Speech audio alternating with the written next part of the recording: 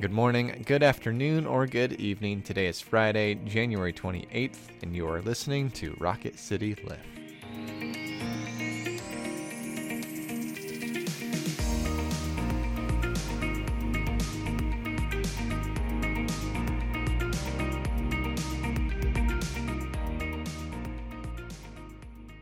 Hi everyone, welcome back to Rocket City Lift. I'm Tara Bulger. And I'm Brett Goodeman. We come to you 3 times a week and try to bring a bit of a spiritual lift to your day.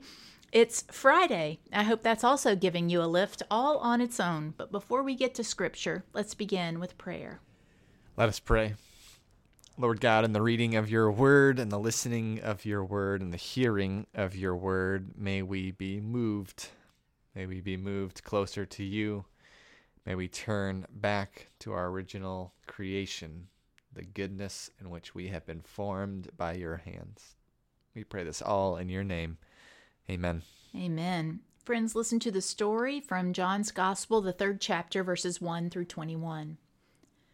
Now there was a Pharisee named Nicodemus, a leader of the Jews. He came to Jesus by night and said to him, Rabbi, we know that you are a teacher who has come from God, for no one can do these signs that you do apart from the presence of God. Jesus answered him, Very truly I tell you, no one can see the kingdom of God without being born from above. Nicodemus said to him, How can anyone be born after having grown old? Can one enter a second time into the mother's womb and be born? Jesus answered, Very truly I tell you, no one can enter the kingdom of God without being born of water and spirit. What is born of the flesh is flesh, and what is born of the spirit is spirit.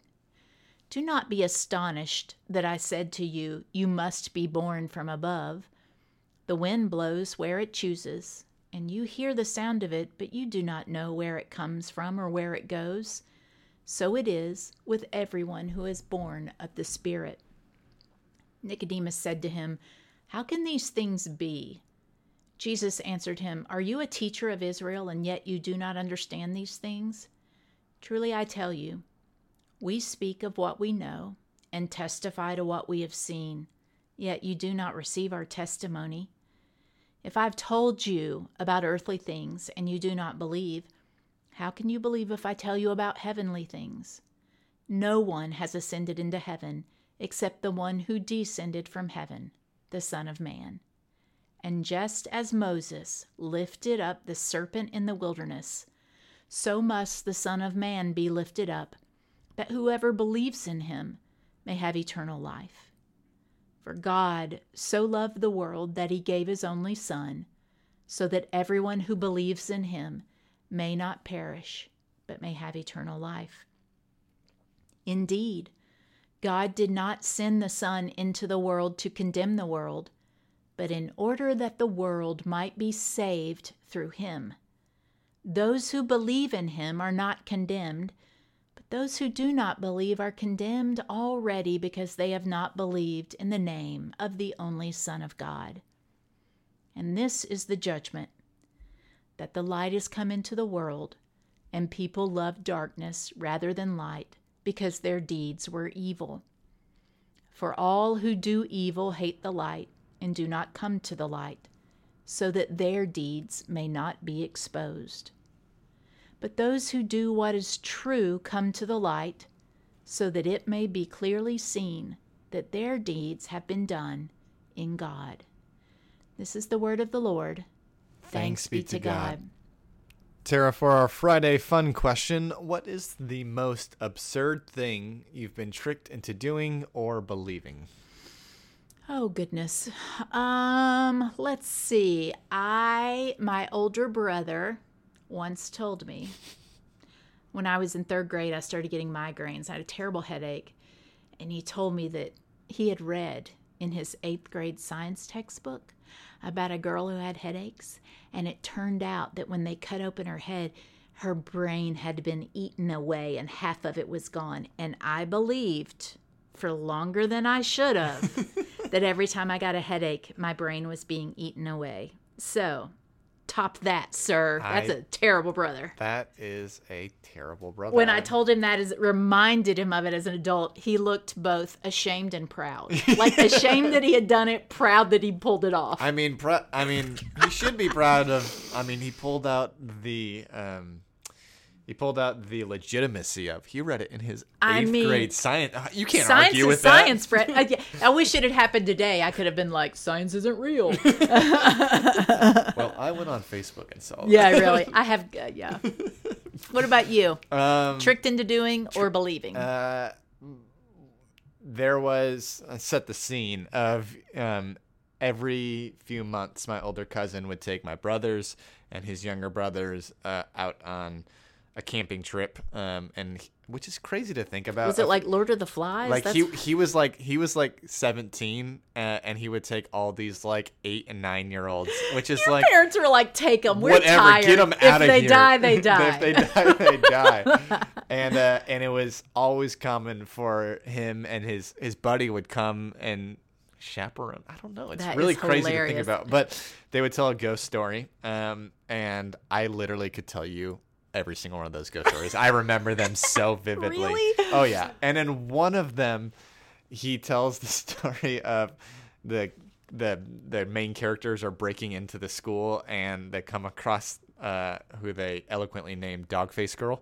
Oh, yes. A girl who had a dog face. Uh-huh. And then my cousin, who was a year or two older than me, who I would later learn was like literally a pathological liar, told me, he's like that's a real person, like that they were talking about, like that this girl really was born with a dog face. And Oh my gosh. that You girl believed it. she haunted my dreams for a long time. I haven't told him that because he probably still would lie to me telling that it's Yeah. true. But yeah, no, that The was funny something. thing about that is like that sounds horrifying, right? Yeah. But like I love my dog so much. If a person had Gus's face, I'd be like, look at that facey. But to our scripture. At the end of our scripture, we read the oh so familiar verse of John 3:16. But there's also more. What are we to make of the verses 17 through 21? You know, people are interesting, right? Because we have, and I say we, as like the whole of Christendom, we put a lot of weight on John 3:16. Oh, yeah. God so loved the world, he gave his only son so that everyone believes in him may not perish but may have eternal life. And I think in my context, living in the South my entire life, what that meant was unless you accepted Jesus, you were going to hell. But if we would just read a little further, because it says, indeed, God did not send the Son into the world to condemn the world. Mm-hmm. And I find that is so interesting to think that Christ came into the world not to condemn us, but to give us life and love and light.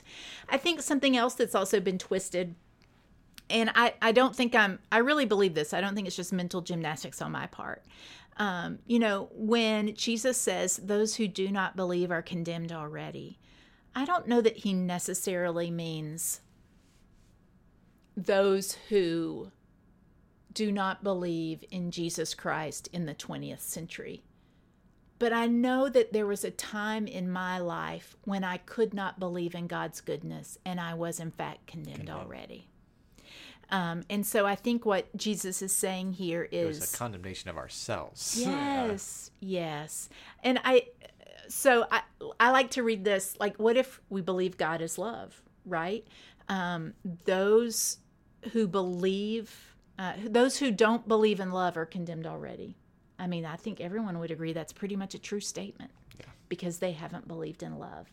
And I think one of the paradoxes and hallmarks of our faith is that it takes a little belief on our part in order to walk into bigger belief that we had nothing to do with. And so there's a lot in that. This is such a rich passage. This is actually my favorite funeral passage because I think it's so evident. You know, we have a lot of views of God, and I think it's really evident when someone serves a God of love and when someone serves a God of condemnation. Yeah. And the many people I've had the privilege of doing funerals for certainly served a God of love. John, as you said, John 3:17 is probably my favorite verse in So the, deep. in I the know, Bible. I know. Because, I mean, so many of our views of God is a God just, I think there's a Far Side comic, and it's God on a computer, and there's a man walking underneath a piano held by a rope, and he's about to hit the enter key, but instead of return, it says condemn. And I think that's it's a joke, but that is a popular view, whether we consciously or subconsciously realize it. And this is an absolute truth that God is not here. Jesus Christ did not come to condemn, but Jesus came to save. And I mean, what a flip of your view of God. I was in a Sunday school class. I was a very new Christian, and a woman was presenting kind of theories of salvation, and she gave us the idea of universalism, right? That sometime after death, we are all kind of confronted with the love of God, and it's so overwhelming that we're drawn to it. And this woman in the class threw her Bible down, stood up, and screamed, "Whatever happened to hell?" and then left the room crying. And what I realized is that if you have been told your whole life, if you will just be good and you won't go to hell, when that's gone, it makes you question everything. And I think for her, she had a lot riding on the fact that she'd made the right choices and she was going to be rewarded for that. Now, I could quote other scripture that say that's absolutely not true, but I think when I read this too, when Jesus says there are people who love darkness rather than light because their deeds were evil, I think my own personal experience is there are times when I have loved darkness because I thought I was evil.